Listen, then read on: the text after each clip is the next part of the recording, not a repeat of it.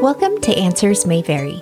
Each week, we listen to your dilemmas and try to come up with workable solutions you can put into place to start improving your teaching life today. I'm Kate Harkins. And I'm Stephanie Handley. And together with you, we're Three Heads. This week's dilemma: I want to have meaningful classroom discussions, but I'm struggling to find an approach that works.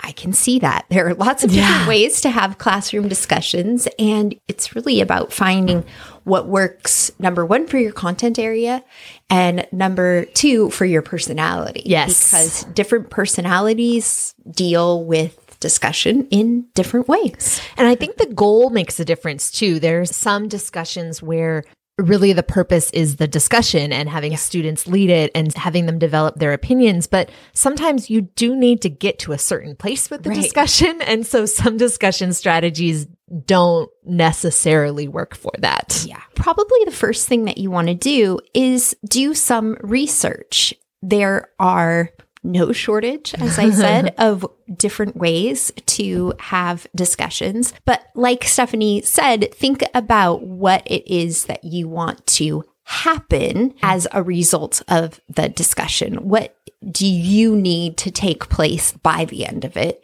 in order for it to have been successful? And so when you're looking at the strategies, be considering what results are going to come about based on this discussion. Lots of very open-ended discussion strategies are not going to work if you have X, Y, and Z that need to be addressed before the end of the class period. And on the opposite side, a really structured discussion isn't going to give you this sort of like free flow exchange of ideas and showing sort of the process of thinking aloud as a group and that sort of thing. So be mindful of what it is that you want to accomplish. When you do find something that works for you, stick with it, develop it, make it your thing, and don't feel obligated to use other strategies just because they're popular. A lot of times we'll go to PD and we'll have some meeting where they tell us to use X strategy because it's proven to work with students, and that's great. And maybe it does, but if you've found something that is producing the results that you want in your classroom, great, that's yours. And you don't need to feel like you have to change it just because something else exists. That student has 5 or 6 other places where they can experience that discussion. We went through various sort of like iterations of how we structured class discussion. And there were some issues that we wanted to address with the way we were initially running class discussions. And so just so you can sort of see where we were coming from when we share our strategy, it makes sense. So what we wanted to happen was we wanted students to share their opinions, but we also had content that we needed to make sure was covered and that students knew the prevailing interpretation or what we considered appropriate, because students often have a tendency, especially in English, to have lots of different interpretations. And sometimes you, as a teacher, you want to be polite and value their interpretations, but some of those interpretations are more plausible than others. And so you need to have a favored interpretation. Yeah. We also wanted to make sure that all students participate. There are so many lurkers, I think, who manage to just sort of sit through the discussion without participating. But it's also frustrating then on the flip side when you have 3 students and yourself having a conversation. And so we wanted to find ways to hold everyone accountable for participating. And yes, let the people who are well prepared and have lots of opinions share, but also not dominate. And how do we find that balance? We also wanted to make sure that we were having a productive discussion, that it wasn't just the 3 students who were willing to share their ideas and a chorus of, I agree with so-and-so, I agree with so-and-so, or re-saying what so-and-so said in slightly different words. We didn't want that either. No free rides in here.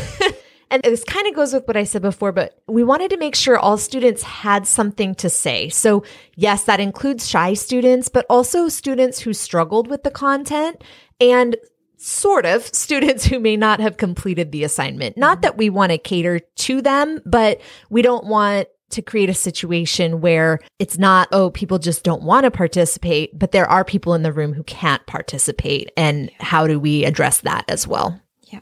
So here was the strategy we came up with that worked for us to deal with some of those issues. The first thing that we did was we created presentations that led the class through a structured discussion.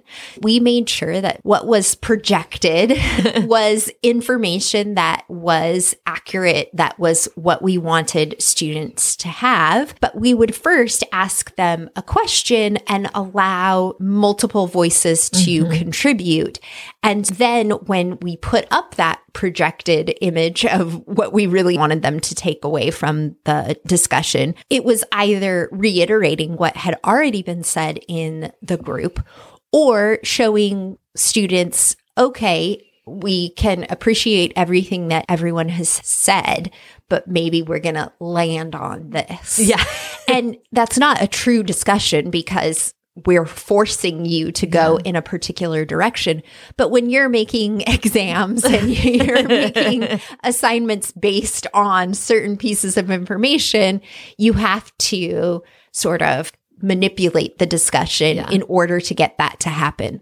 Otherwise, the discussion is just for discussion's sake and you can't use it for anything else. And we wanted to be able to use it.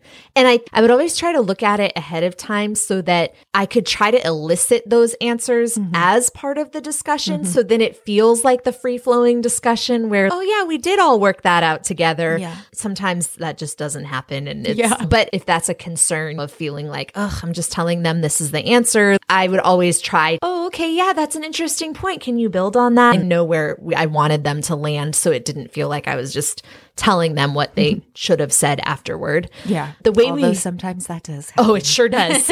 I would also have to say, these notes are for me, not you. You should have been making notes all along. But to address the who's participating issue, we would randomly call on 2 to 3 students. Kate was always better than I was at calling on 4 to 5. Sometimes I got bored and wanted to just, there's too many people with their hands up and I want to know what they have to say. But we would try to randomly call on 2 to 3. So that way, no one's hiding, right? Everyone's having to participate.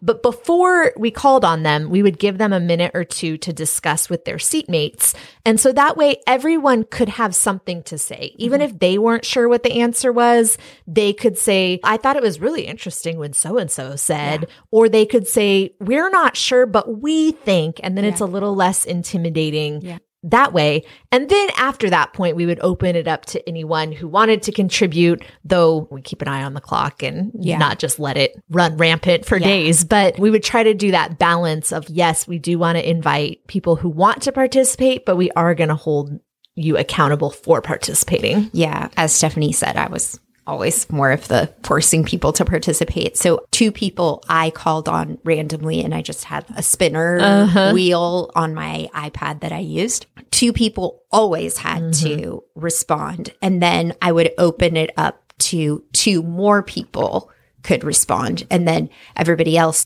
put a pin in it and we'll come back to it. Whenever I would remember that she does it that way and start to feel guilty, I'd be like, okay, everyone, do I have any volunteers? Remember, you got to have 5 points this week. But when I had shy students, I would be like, okay, remember, the earlier you raise your hand, the more likely you are to be able to be correct when you give your answer and not have the same as other people. They'd be like, oh, that's true. Yeah. Because if you're going to say the same thing as somebody else, doesn't count. You got to say it first.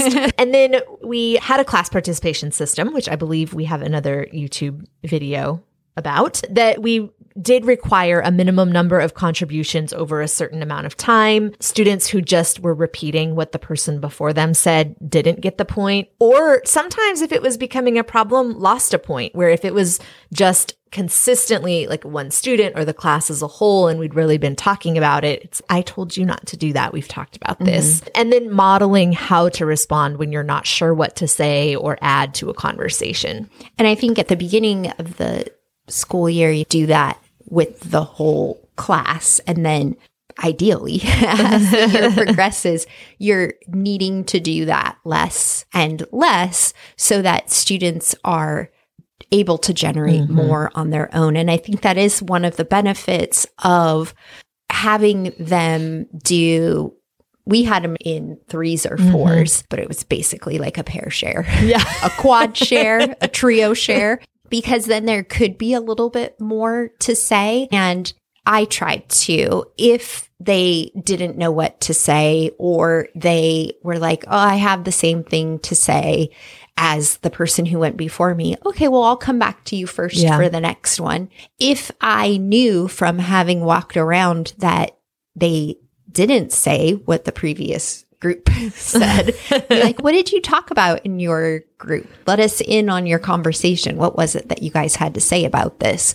To sort of elicit information that way. And that's a good strategy too, to walk around while they're having the pair shares, because as you're trying to guide the discussion in a specific direction, you've got an idea in your head of, oh, that person has an interesting point, or, oh, that has the right answer. So if we're not getting it, I'm going to go over there. And it's helpful to stack your deck sometimes. I'm not going to lie. It's tempting to be like, I'm going to sit down and do a couple minutes of work while you do this. But if, especially at the beginning of something, you do a little circulating, that can be helpful. What you want to avoid is the group that calls you over to basically give them the answer. Oh no, I'm just here to listen right now. I'm not here to share information. And as with anything, this evolves with technology. It will. That's just the nature of it. It did for us. As I'm sure you've heard before, thanks to the pandemic, we had to figure out how to do this model online. We tried doing it just in a large Zoom meeting, and it was not the most successful experience of our life. And so we figured out how to run this in a productive way on discussion boards. We also tried things. I know Padlet is a really popular one. We didn't actually end up using it so much for discussion as we had students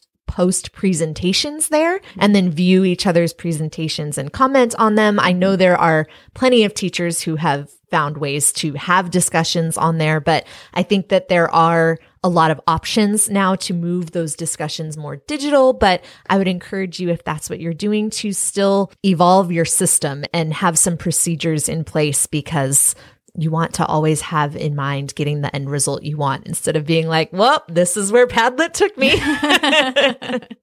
Thank you so much for joining us. We hope something that we said resonated with you, that you have something you can put to work in your classroom, a way that you can try discussion or modify discussion. As always, if you have a dilemma you'd like to talk to us about or you'd like to hear us talk about, email us at hello@threeheads.works. If you haven't heard enough yet, as Stephanie said, we have a blog post related to class discussions. And if you have any questions, if you want to know more about what we did in our classrooms, be sure to drop us a line. If you want to be notified of our next upload, be sure to follow us. Chat soon. Bye.